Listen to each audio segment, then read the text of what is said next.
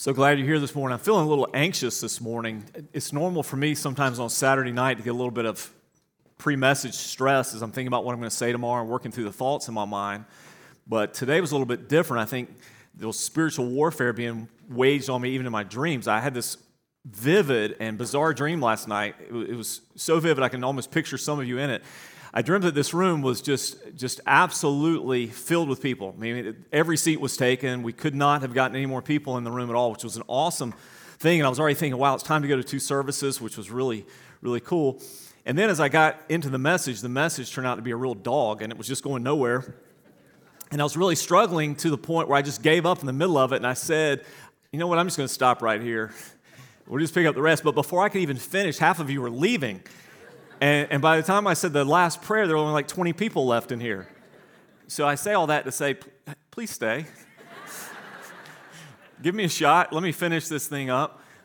This is going to be worth your while, I hope, and not because of me, but because I think we need to hear what these texts are saying to us today, and I think we need to hear them deeply. And I'm praying that they will weigh heavily on us. I mean, I want you to take this home and wrestle with this. I want you to feel this as you go because this is just so critical. You know, we've been talking about these missional habits of an everyday missionary.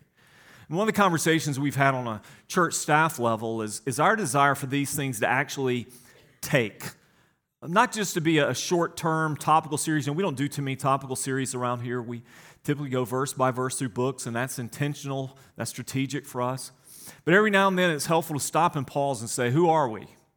And what are we supposed to be doing, and are we doing it? And we tried to capture that over months and months of time as a staff. We were talking about what are those values that identify us? What are those habits we hope to see in our people? What DNA do we want to see really take so that 5 years from now, 10 years from now, we can say, this is who we are. This is what we do. This is what we're about. This is what makes us tick. And so we've been going through these values, and today this habit, the habit of everyday missionary, is the habit of obeying. Now, it sounds like a broad habit, the habit of obeying, but I'm going to talk about at the end, how do you cultivate the habit of obeying? Why do we obey? There's a missional value behind the habit of doing what God says. Jesus himself said it this way in Luke 6:46, and it is one of the most pithy, powerful statements that you'll ever find in Scripture. I mean, it's a sermon by itself with no elaboration necessary. Jesus says, why do you call me Lord, Lord, and don't do what I say? Why do you call me Master? Why do you call me Lord, but you don't do what I say? That's an oxymoron. That's an incompatible statement. That doesn't work. You can't call Jesus Lord and not do what he says.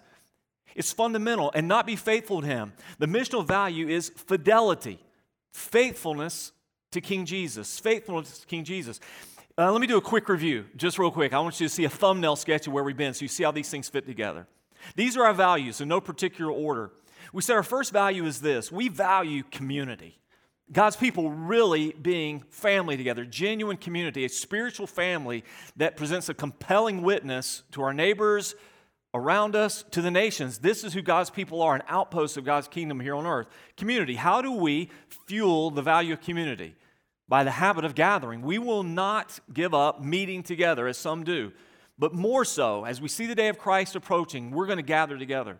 Next value we consider is maturity. Maturity. It's natural for those people who are in Christ to grow up, to become fully formed, to reach maturity in Christ, to become like him who's the head, Jesus, to grow up in him in all things, so we're not like children, tossed about by every whim of doctrine and teaching and philosophy, but we adhere to Christ and we're becoming more and more like him. How do we fuel maturity? Through the habits of growth, the intentional, specific choices to grow. How we study the Word, how we pray together, how we disciple one another, growing. Our third value was generosity, or generosity and hospitality. That we as God's people have been given everything, and as God's people who've been given everything, God gives us what He gives. He does what He does in our lives, not simply so we would consume it, but so that we would convey it, so that we would pass on His blessings to neighbors and nations, that God would use us to be generous people, and that we would give not just our possessions, not just our financial gifts, but we would give ourselves as well. This is the essence of generosity. How do we do this? Well, giving, the habit of giving, opening up our homes, using our time, giving our resources, saying, God, whatever I have is at your disposal because it's yours. I'm a steward. I'm a manager. I'm not an owner. You're the owner. And one day you're going to call us into account for what you called us to manage because it's yours. Generosity. The fourth habit, which we considered last week, or the fourth value, was intentionality. Intentionality. And the idea is pretty simple. The premise, I hope, was clear. If we don't intentionally choose to do these things, they won't happen. We'll fall into our ruts and routines. Aware or unaware, we'll return to selfishness, self-centeredness, just our own thing. And if we're not intentional about the mission that God has called us on, if we're not intentional about being everyday missionaries, if we don't see our primary identity, whatever other occupation we've been given, vocation, if we don't see our primary identity as representatives of Christ, we are His ambassadors, Paul said, God making His appeal through us. If we don't do that, we're not going to be everyday missionaries. So how do we fuel the value? How do we create that value and see it lived out in us of intentionality? We do that through engaging. Engaging as a verb, not as a personality trait, not as an adjective, but as a verb. We're intentionally engaging people. How can I make contact with this person? How can I get into their world or invite them into mine? How can I use the relationships that I have? How can I leverage the opportunities that I have, the positions that God has placed me in, the groups I belong to, the clubs I'm a part of, the teams that I'm on, whatever it may be? How can I intentionally leverage those to engage people with the gospel, with the good news of Christ? This is who God is. This is what God has done for me. This is what God will do for you. That's a habit, the habit of engaging. And so I challenged you this past week to have one intentional gospel conversation. Now, I don't want to embarrass anybody, but I do want to celebrate this. How many of you had an intentional gospel conversation this week with someone? You prayed about someone, you engaged someone this week. Raise your hand. Okay, listen, if you didn't, do it this week. Now, let's start that as a habit. Let's be thinking about that. And do what many of us did is you get close to the end of the week, you start thinking, I haven't had a gospel conversation yet. I need to go back to the grocery store and buy some more milk. I got to do something. I got to go find a reason to borrow the drill from the neighbor or whatever it may be. I got to have a gospel conversation. That's just who we are, what we do. Well, today our value, as I've already stated, is fidelity. You know, fidelity is not a common word, is it? When was the last time you used that in a sentence or conversation? The idea of allegiance, of understanding who Jesus is and being faithful to Him. Not just believing in Him, but faithful obedience to Him. The idea, the habit that drives this idea of fidelity, that demonstrates this is truly our value, that puts that in action, is everyday obedience. Here's the premise, and it's simple. Jesus is King. Jesus is King. That's what the Bible says. This is what the Gospel of Mark proclaimed when Jesus came. He says, the kingdom of God is here. The Bible says when Jesus began His speaking, that's what He said. The kingdom of God is here. Repent. Turn from your sin and self and turn to God. Repent. Believe the gospel. Believe the good news of who Jesus is and what He's done in the kingdom of God in the world. The kingdom of God is here. Repent, believe the gospel. And then what did He say? Follow me. Follow me. Why? Because I'm King. Jesus commands us to turn from our sins and trust in Him. He commands us to believe the good news of God's great salvation. He doesn't simply invite us to. He commands us to. And as the King, He commands our absolute surrender. He's the King. We're to do what He says. We're to go where He sends. We're to live our lives fully under His authority, fully in submission to His will, to His guidance. That is biblical Christianity. It may not be contemporary Christianity. It may not be modern American Christianity. It may not be typical evangelical Christianity today, but that's biblical Christianity. Come and follow me because I'm the King. Consider some of these scriptures. Here's Daniel. Daniel the prophet, whom God gave an incredible vision of King Jesus to. Listen to what Daniel said. I saw in the night visions, and behold, with the clouds of heaven there came one like a son of man. You know, the absolute personification of perfection. And he came to the Ancient of Days, that's God the Father, and was presented before Him. And to Him was given dominion and glory and a kingdom. Why? That all peoples, nations, and languages should serve Him. His dominion is an everlasting dominion which shall not pass away, and His kingdom one that shall not be destroyed. Do you feel the weight of that? You know, if you're not a Christian today, let me give you an invitation here at the beginning of the message. If you're new to this sort of thing, we usually give these at the end. Here's why you should turn from the life that you're living with whoever's ruling your life, deciding what you do and how you do it, whoever's setting the course, setting the agenda, setting the priorities, giving the values, setting the directions for your life, and begin following Jesus. Here's why, because he's the king. He's the king of everything, everywhere, for all time, and one day everybody's going to see it. We're all going to bow before this king. I want you to bow now. I want you to enjoy him now. I want you to experience him now before he's the king that judges you and condemns you to everlasting death. I want him to be the king that says, come now and celebrate my kingdom with me forever and ever, because you're a co-heir, you're a co-ruler with me for eternity. That's the reason he's king. There is no other king. He's the king of all kings. He's the Lord of all lords, and everything will surrender to him and submit to him. Consider what Paul wrote to the Philippians about Jesus' coming into the world. Daniel had a vision of Jesus. And Paul says this is what Jesus did. Jesus, Philippians chapter 2, verse 5 and following, Jesus, who though he was in the form of God, did not count equality with God a thing to be grasped. It means he said, I will let go of this. I'll let go of my place in heaven. I'll let go of my position of eternal worship. I'll let go of this for the sake of you. He emptied himself by taking the form of a servant, being born in the likeness of men. And being found in human form, he humbled himself by becoming obedient to the point of death, even death on a cross.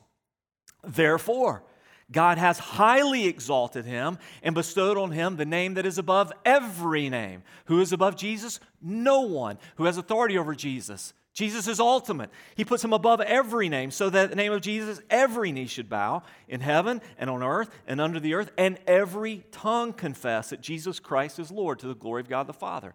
That's Jesus. Or consider Paul writing in Romans, the preface to the greatest theological book in the New Testament. He says, Paul, a servant of Christ Jesus, called to be an apostle, set apart for the gospel of God. Circle that word gospel. Here's the good news, the gospel of God. The good news that God brings to a dark, broken, sin-sick world bent on its own destruction and hell-bound. What's the good news in that situation?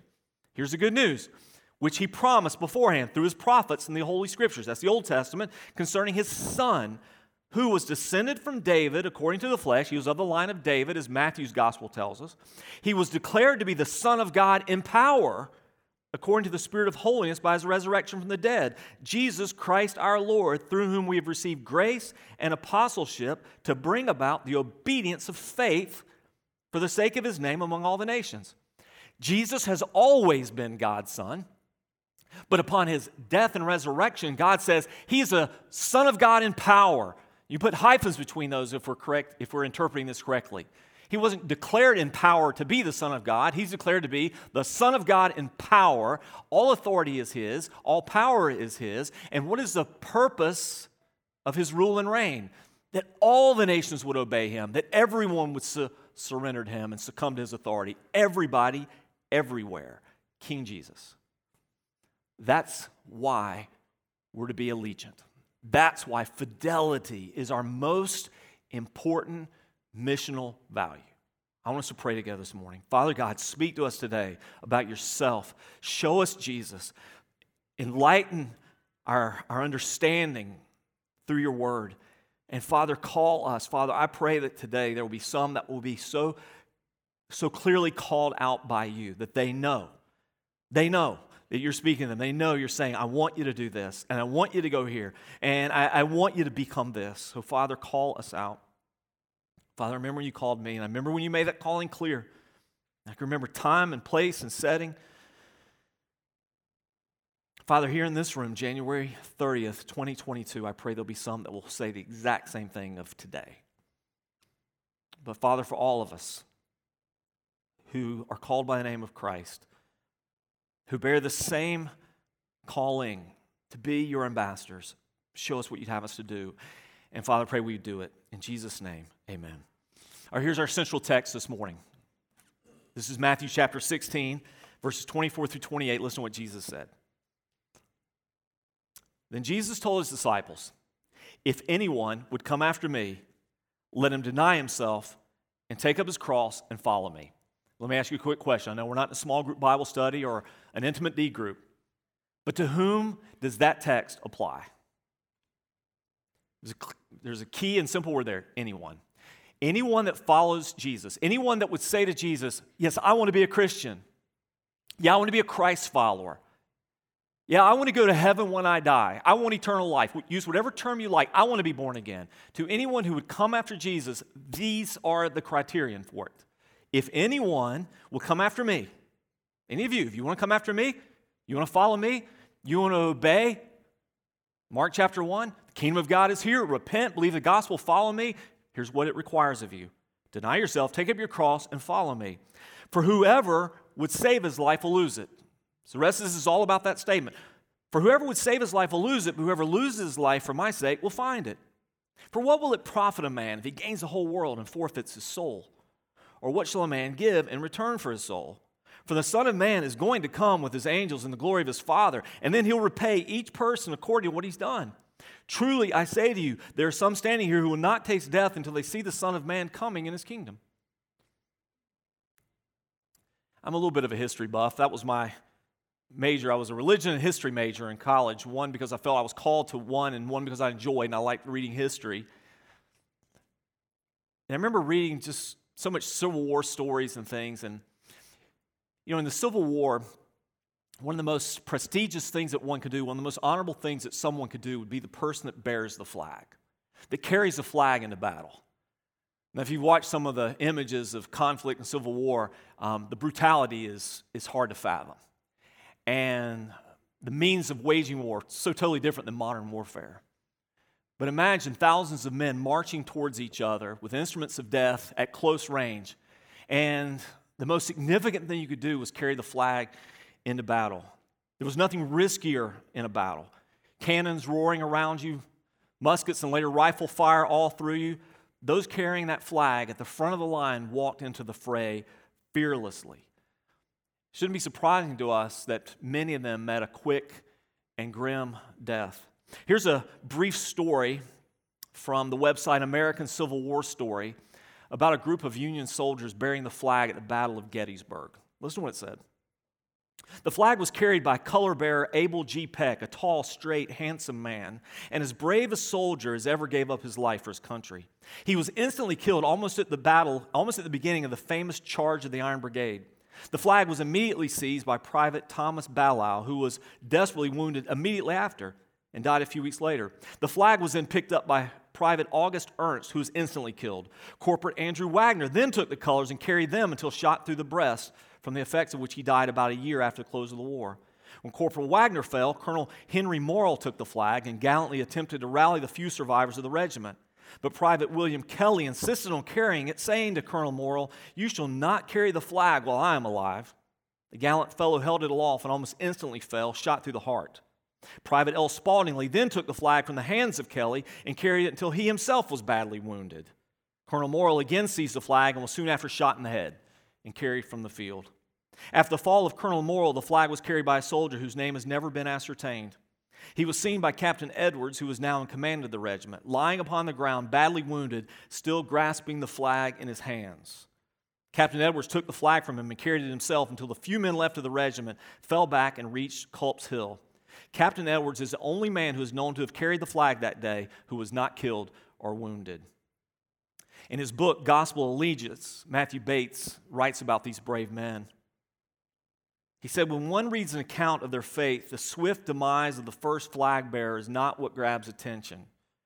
Nor is it the sheer number of casualties, even though 8 men die in succession while attempting to carry just one of the flags. What really arrests is the courage and tenacity of each man as he eagerly volunteers to loft the flag, knowing full well that death almost certainly awaits. What motivated such reckless boldness?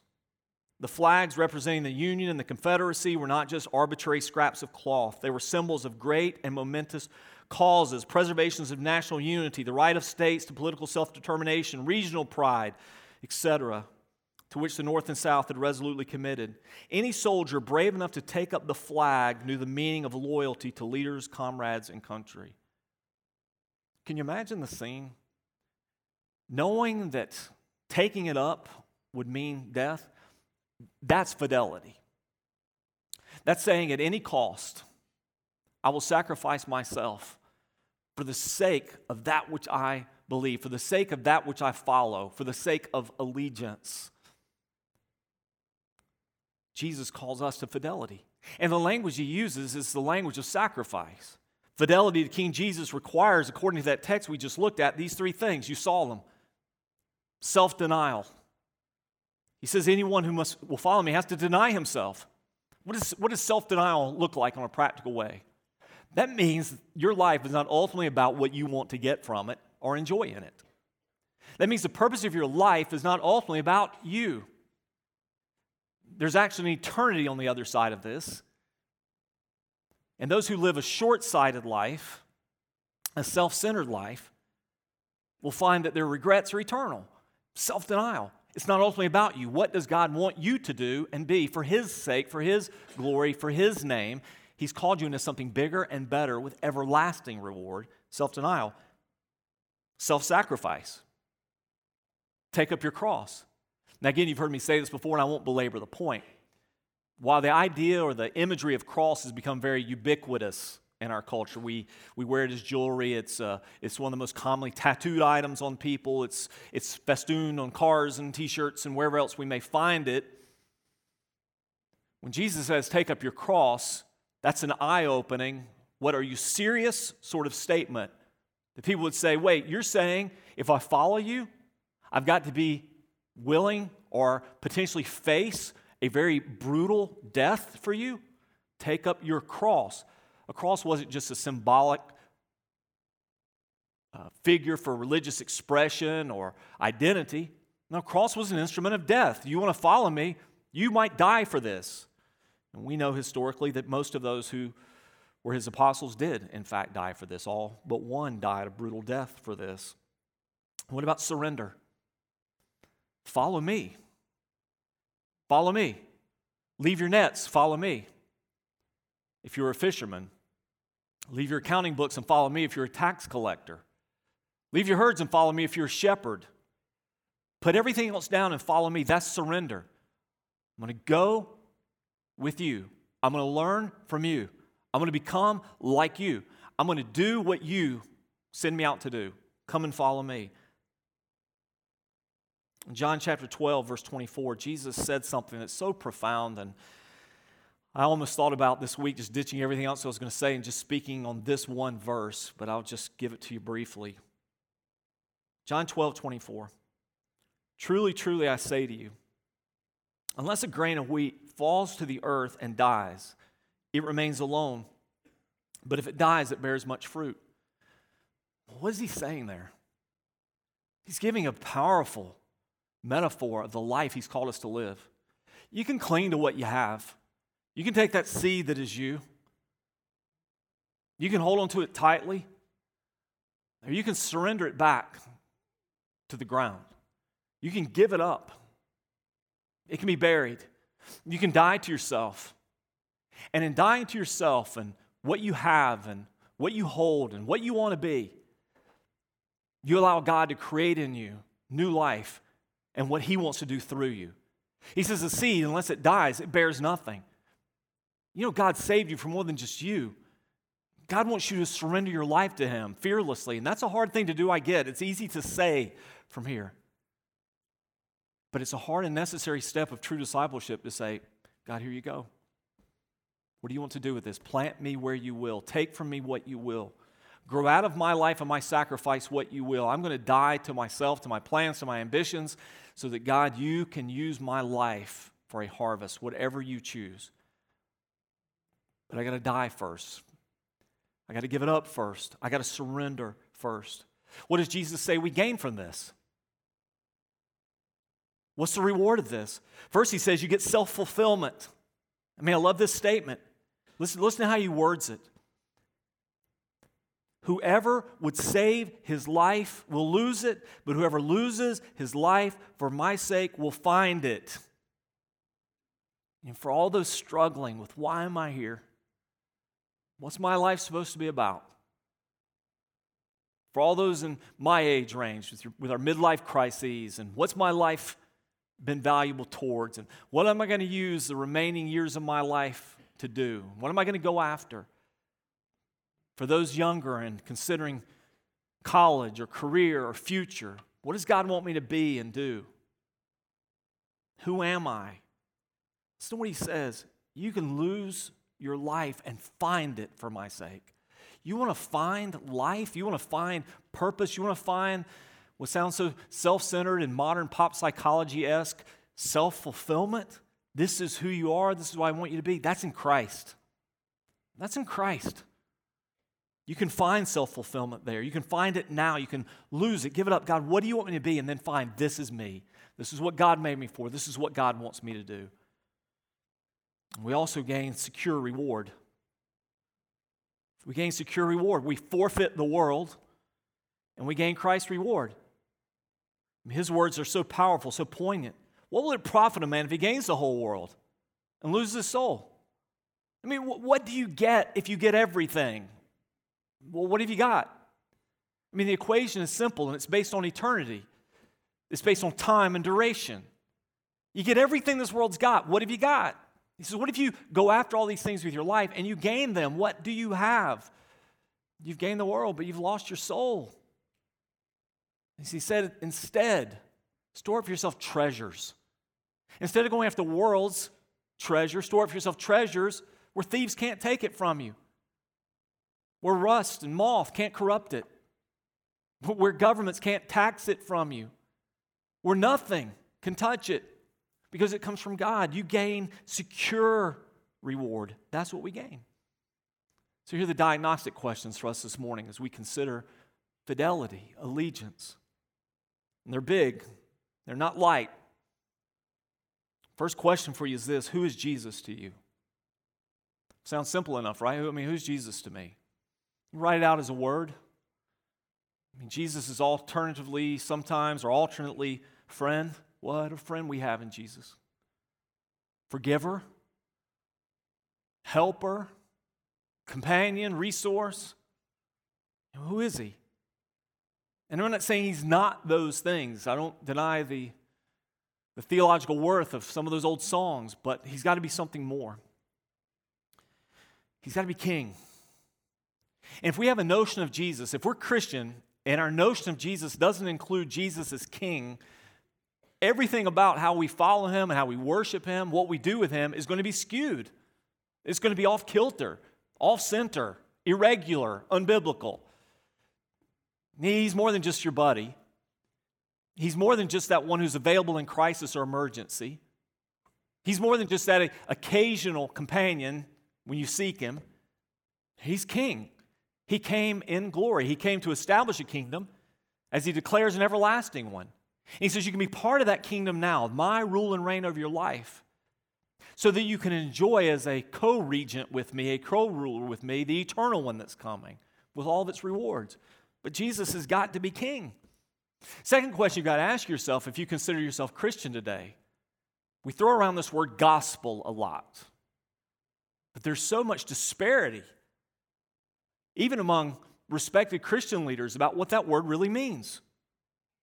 And I suspect if we kicked it around a lot in our small groups, in our gatherings, our conversations, we'd find quite a bit of disparity as well.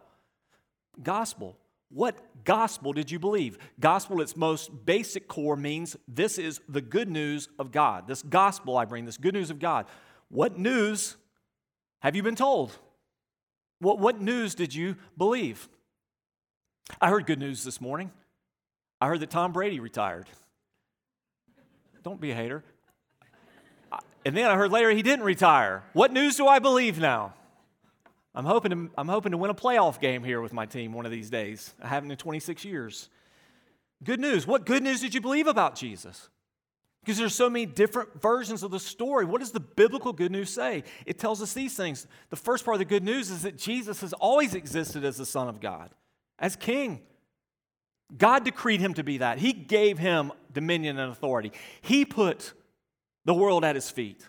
Jesus was sent by the Father. Jesus took on human flesh at the will of the Father in fulfillment of God's promises in the Old Testament, particularly to David. He sent Jesus to take on flesh. Jesus died for our sins according to the Scriptures. He makes peace possible with God. Jesus was raised after being buried from death. He was raised bodily according to the Scriptures for our justification. Jesus then appeared to many witnesses. He demonstrated that he is in fact alive. He showed them. Jesus ascended and now is, according to the Scriptures, enthroned at the right hand of the Father. Jesus, as we'll see beginning next week in the book of Acts, sends his Spirit, his Holy Spirit, to empower his kingdom in the world, to empower his rule and reign in the world. And we know that Jesus is coming again to rule and to reign. That's the gospel. That's the good news. Jesus is coming back as king. What do you do now with that good news? Repent. Turn from your sin and turn to him. Believe this good news and follow him. Follow him so that when Jesus returns, it will not be a day of dreadful judgment for you. It will be a day of awesome celebration. This is the return of Christ. What gospel did you believe? If I just pray this prayer and ask Jesus in my heart, I get to go to heaven when I die, but meanwhile I can live however I please until then? I just say these things, I repeat these words? Is that what I believed? What did you believe? Have you surrendered your life to King Jesus? That's the gospel. That begs this third question. So who rules your life really? How do I know? If at the headwaters of my salvation experience is a right understanding of the gospel, and I have believed in it, I've embraced it, I've put my faith in him, not just that I believe that Jesus did these things factually. The Bible says the devil believes those things. The devils believe those things and tremble. It's not just, yeah, I think that stuff's true. No, belief, biblically, has the idea of more than just giving my agreement towards. It means surrendering my life to. It's not just faith, it's faithfulness. It's fidelity. It's allegiance. Jesus has raised his banner, and I've said, let me carry that flag. I will carry that flag. I will fight in that fight. I will fight for that king. I will be faithful to that king. I'll have fidelity to that king forever because he's King of Kings and Lord of Lords. I have joined the army of the King. I'm no longer in the kingdom of darkness and death. I'm in the kingdom of his dear Son, God's dear Son, Christ. Who rules your life really? Who really does? Does King Jesus rule it? Let's go back to Luke 6:46. Why do you call me Lord, Lord if you don't do what I say? Does he rule your life really? And that begs a fourth question. If he rules your life really, then what does he want you to do? What does he want you to do? I defy you to find any apostle, any person that Jesus called that he did not give assignment to, that he did not give direction to. You just hang out over there for a while. I'll come back for you later. It's not what he did. What does he want you to do? What specifically does God want you to do? What does Jesus, King Jesus, want you to do in his kingdom? The primary identification of his kingdom right now in this world is the church. What does he want you to do as an outpost of his kingdom? That's what a church is. We're one of many outposts. We prayed for an outpost of that kingdom this morning, Malvern. We heard a speaker that came from one of the outposts of that kingdom in our own city, Ridgecrest. We're many outposts, but we're all representatives of the kingdom. But the church is the manifestation of the kingdom of God here on earth, where Christ rules and reigns. What does he want you to do? You got to answer that question. So, if fidelity is the value, I want to be faithful to King Jesus, and I express that faithfulness, that allegiance through obedience, and if that's really a missional habit, something that becomes ingrained in me, how do I develop it? How do I develop it? I'll have to go through these rather quickly. They're each weighty and meaty on their own, but consider these for a moment.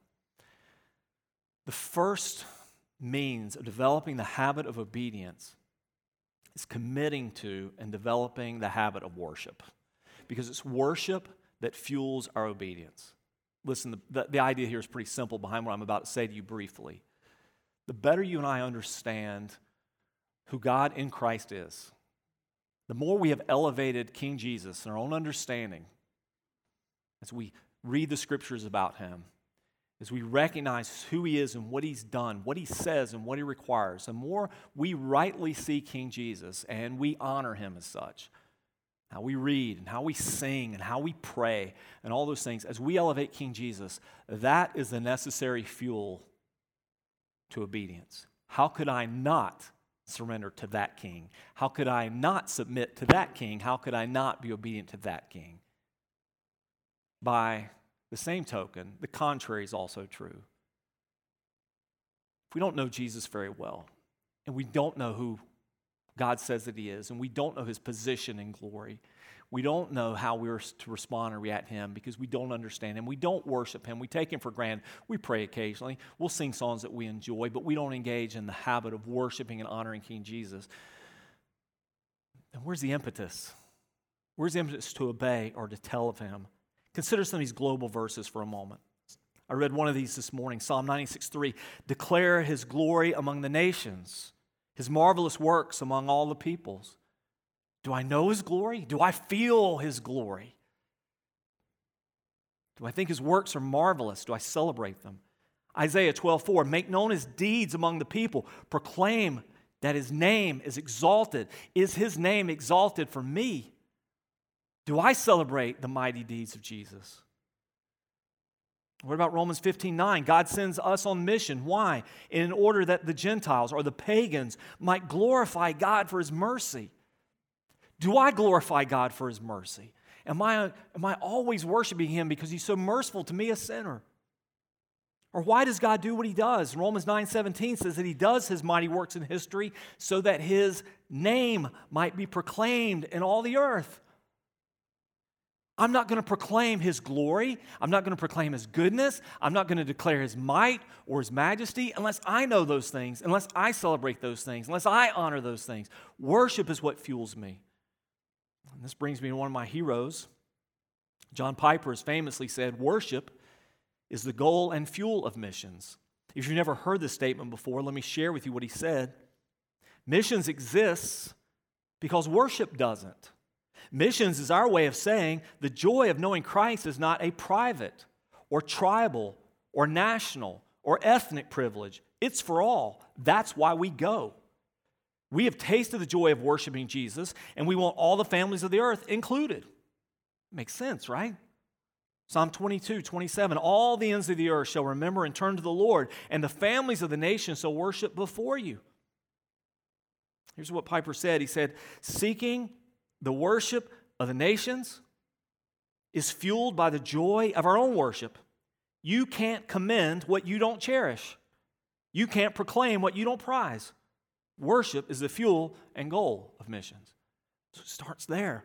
It starts in my worship, my relationship with God. Who is God to me? That's what's going to come out of me. Worship the King through praying and singing is the first way to develop the habit. Second way to develop the habit is the conscious, intentional determination to yield to Jesus. And I know that sounds obvious, but as I'm praying, as I'm thinking, there's got to be this conscious effort in my mind, not passive. Not just I'm living my life and Jesus is an addition, and when I need him, I'll call on him. But this conscious effort, I want to do what Jesus wants me to do. I'm yielding to Jesus. Where's his Spirit leading me? What is his word saying to me? I'm yielding to him. And that brings up point number 3, which connects to that one. How is that one done? Spend quality time in the Word. And this is maybe obvious for some, but maybe not so much for us all. Spend quality time in the Word, giving particular attention to what God tells us to do. Not just to understand, not just facts, interesting tidbits and nuances. You know, I'm a little bit cynical in this area, so forgive me in advance. But I guess I've been teaching for a long time. There's always a temptation for teachers to try to say something fresh or new, particularly in a way that no one's ever heard. We want something that's quotable or tweetable, or somebody say, wow, that's so profound. Never heard that before. But often that leads us into questionable territory, misunderstanding, misinterpreting, misapplying. There really is nothing new under the sun, as Solomon said. And when it comes to Scripture, there are plenty of brains and minds and theologians over the centuries far wiser and deeper than mine, and I would do better to research what the church has believed and said. But by the same token, there's a tendency, I think, among a lot of modern Christians to try to find something new, something interesting, something fascinating. Hey, I never saw this before. You know, if you add up these two numbers, you come up with this, and that's how many days King David sat on the throne. I mean, all these kind of things. I don't know. There's so many big picture things to follow. I don't need to get lost in the high weeds. We got to be looking at Scripture very concretely, not finding fascinating things or finding things to do. What is his word saying to do? I mean, listen to what the scripture says. Don't merely listen to the word and deceive yourselves. Do what it says. The word primarily is a command to be obeyed.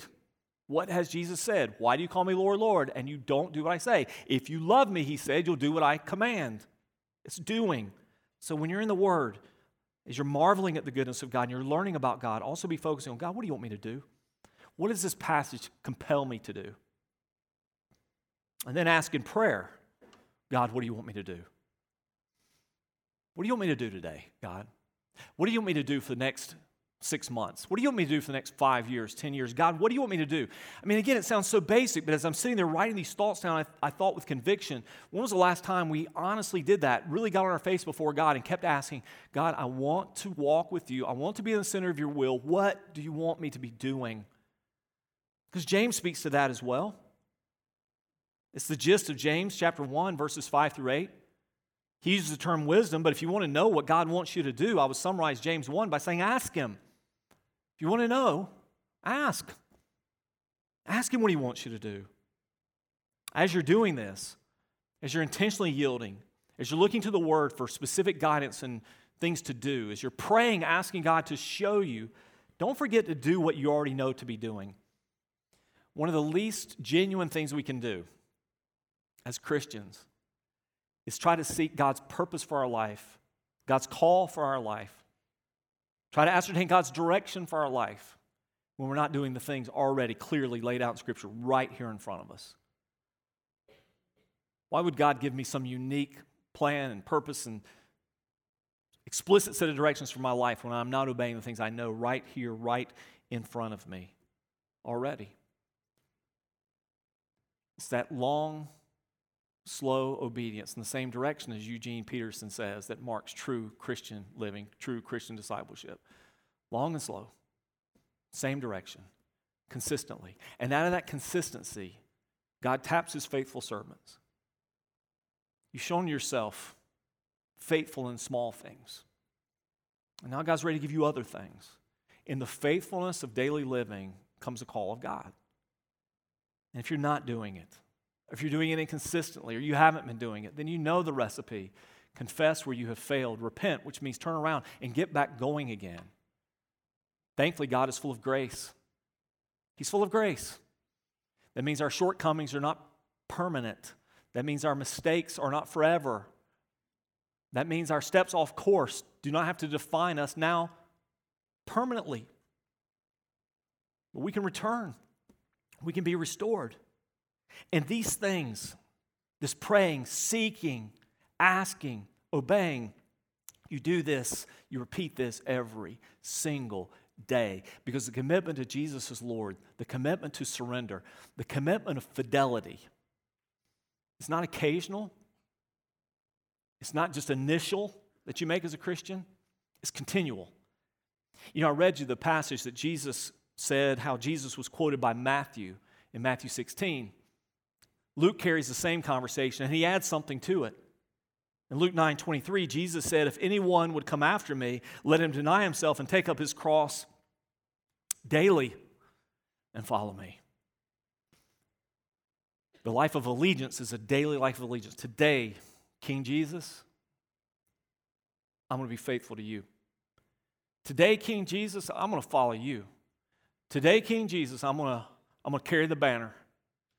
I'm not going to shirk it. I'm not going to shrink back from it. Today, King Jesus, I'm going to be faithful. You can count on me. And if anyone should drop it, I'm going to pick it up. And I'm going to keep marching. Because we're marching towards ultimate victory till the day that King Jesus comes back in glory and he rules and he reigns. Today we've talked about the gospel a little bit.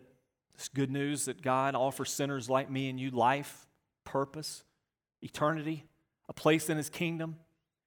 That King Jesus, perfect and good in all of his ways, invites us to be part of his kingdom, rescuing us from the kingdom of sin and darkness and death where Satan rules.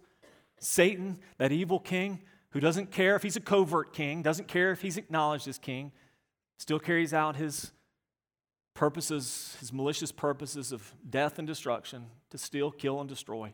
Jesus says, I'll invite you out of that. I'll invite you into a kingdom of joy and hope and life forever and ever. Where I'll be not only your king, Jesus will be your brother, the Father will be your heavenly Father, and we will enjoy him eternally. What's the aim of this gospel, though? Why did men like Paul carry the flag? Those apostles carry the flag. Christians of every generation who've been persecuted, why do they carry the flag? The Bible's most explicit statement of the gospel's purpose is given as the doxology, or the end of the book of Romans. In Romans chapter 1, at the beginning, it tells what the gospel is and what he's calling us to. At the end, we see the end and aim of the gospel. Paul's praising God, the one who's able to strengthen the Romans, the one who deserves all the glory, the one who has all wisdom. And then listen to what he says. Romans 16, verses 25 and following. Now to him who is able to strengthen you according to my gospel and the preaching of Jesus Christ, according to the revelation of the mystery that was kept secret for long ages, that's the coming of Christ in the world, not something that can't be known, but something that can only be revealed by God, the mystery revealed, but has now been disclosed, and through the prophetic writings has been made known to all the nations, according to the command of the eternal God. Remember, the gospel is ultimately a command. Repent, believe it, follow me. Those are commands, not just invitations. What's the purpose? To bring about the obedience of faith. To the only wise God be glory forevermore through Jesus Christ. Amen. The obedience of faith. Faithful obedience, or obedient faithfulness is what it means. If I said I'm wearing a sweater of cashmere, you know what that means. Just another way of saying he's wearing a cashmere sweater. I'm not. My jacket is, I think. What is obedience of faith? It's obedient allegiance, obedient fidelity, fidelity that's marked by what I do. I'm not talking about earning your way to salvation. I'm talking about the mark of someone who's truly a disciple, someone who's truly a follower of Christ, someone who is an everyday missionary. Obedient faithfulness. This is the purpose of the gospel. God has called us out. That's why when Jesus gave the Great Commission, what did he say? Go into all the world. Make disciples, baptizing them in the name of the Father, Son, and Holy Spirit. And then what did he say? Teaching them to obey everything I've commanded you. You're teaching faithful obedience, and I'm with you always to the end of the age. That's fidelity. So what about you? What do you do with that? And that is not just a Sunday morning devotional. That's a reordering of life. That's to go home and wrestle with this and say, is this true of me? Have I believed the right gospel? Have I accepted something that doesn't measure up to the fullness of the gospel of the kingdom, what Jesus actually said and what Scripture actually teaches? Have I simply just believed something and thought I could just, pray this prayer, receive this gift, now I'm good forever no matter what happens, no matter how I live, or have I yielded my life to King Jesus? Because that's where fulfillment is. That's where reward is. That's where life is to be found. So I give you this missional challenge this week, and it's kind of a multi-part. In the biggest of schemes, biggest picture, ask God what he wants you to do and do it. That's your challenge. And I've been praying that God would call some of us out, that there would be in this room people that God would call to missions, to ministry, full-time Christian service, that there'd be some that God would call to put down whatever you're doing for a season and go spend a month or 2 or 6 overseas or wherever it may be. Or others that would say, I can give a week or 2 weeks to serve in a short-term project. Even more that God would say, I want to commit to this ministry, this mission, and I'm going to do it for a season, for a year, whatever it may be. What is God calling you to do? Where is God sending you? What does God want to do with that seed that is you? Where does he want it to be planted so that it can die and grow into what God wants it to be? I want you to do something, if you would. If you feel that God is calling you in any way, or you're exploring what God might want you to do, we want to try to help and encourage that. That's part of our role and responsibility. We try to make it as simple as we can so that we can communicate quickly with you, so efficiently and expeditiously we can get you connected to places where you can serve and minister. So what we've done, there's a little QR code that's going to appear on the screen. Simple tool, just a device to communicate with us. You can take your phone, you can shine it right up there. Is it up there? There it is. It's like magic. You can shine your phone right there. It'll take you to a simple form right there on our website. And on there you can just feel, hey, contact me. I'm interested. I want to go on a mission trip. Tell me how I can do that. Or I feel like God's been working in me. I want to talk to somebody about calling. Or I want to serve. Where are the needs in the church? Or I'm looking for something that's meaningful and valuable. Where can I serve the kingdom of God in this community, in this city? Where can I do that? And we will get you connected. We've got our people on our staff. We're working towards this end. We want to get you connected. And if there's some of you that feel like God is calling you to ministry or missions, you say, I think that's what God wants me to do with the rest of my life. I want to get together with you. I want to talk about it with you. We want, as a church, to encourage you. We want to partner with you. We want to help you get trained up. We want to help you get resourced. We want to help you get sent out. We want to be part of that.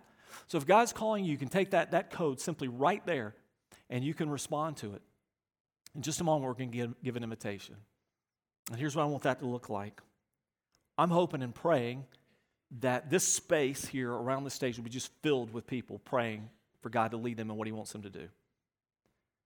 For all those who recognize that Jesus is King, and a statement of our surrender to His authority, our submission to His will, our desire to serve Him, and wherever He sees fit, whatever capacity, whatever location, that we're going to be up here seeking it. And not that that's the end all be all. You may be seeking this for days, weeks, months to come, but this is where we're going to be. And we're going to say, God, today I want to plant that seed. I'm going to let go of it. I'm going to let you take it. Do with it what you want. Me, this seed this new life you've given me, I want to die to self so that in losing my life, I can find it for your sake, for the sake of the nations, for the sake of the gospel. I want you to do that. I want you to pray. And if any of you are feeling a calling already, you know what that is. God's been working your life for some time. This is just the cap on the end of it. This is just the confirmation, an opportunity for you to respond to it, to share it. There'll be several of us here, pastors here. We'll be standing here waiting for you. We'd love to hear from you. We'd love to encourage you. We'd love to talk with you about whatever that is. We're going to sing a song in just a minute that you're probably well familiar with if you've been in church. I surrender all. If you mean that, sing that. If you mean that, commit to that today. What does God want you to do today? Father, move us according to your will. Stir our hearts, I pray. Grab our emotions. Capture our thinking. Lord, prevail over our wills. Lord, whether it's 1 or 100 or whatever you choose to do, Father, call us out. Lord, some feeling just this general sense, I need to be doing something. I don't know what it is. I need to be giving back. I need to be serving. I need to be using the gifts you've given me. I want to be part. God, what do you want me to do? Father, call them. Father, we have mission partners just all over the place. We want to send people to Guatemala and to Kenya and to India. We want to send people to New Orleans and Vermont. We want to send people just all over, Father. We want to send people to the harbor and to the Ark and into the neighborhoods. We want mentors who mentor in our schools and tutors. We want after school people who volunteer for kids in need right here in our backyard. We want people to serve our young families in our preschool. We want people to serve with our students. We want people to volunteer to take meals to our shut-ins. And Lord, there's so many needs just everywhere. Father, we got to be doing. We're servants of the King. So, Father, I pray now that you would show us, your Holy Spirit would guide us. Your word says, if any of us lack wisdom, let us ask. Wisdom, knowing what to do, how to do it, when to do it. We're asking for that now, Father. Show us. For those in this room who've been reluctant to do what you've already been calling them to do and compelling them to do. And Father, I pray they would yield that reluctance to you. Father, forgive us for our slow obedience. And Father, today we accept the call. And God, if there's anyone here, you're saying, I want you to be on that mission field. I want you to be planting a church. I want you to be pastoring people. I want you to be going to seminary, whatever it may be. Father, I pray they would know that indelibly. And Lord, may we be a place and a people that nurtures that, develops that in them, and cultivates that and sends them out. So Lord, whatever it is, here we are. You're King. We are your people. We're your glad people. We're your glad servants. We're happy to be part of your kingdom. We long for the day when every knee bows and every tongue confesses. We long to see your rule and reign over the new heavens, the new earth, and we long to rule and reign with you, enjoying you, enjoying your perfect goodness, infinite joy, incomprehensible love, peace forever and ever. We want that. We long for that. Until then, we will follow you, King Jesus, no matter what. Make this so, I pray today in Jesus' name. Amen.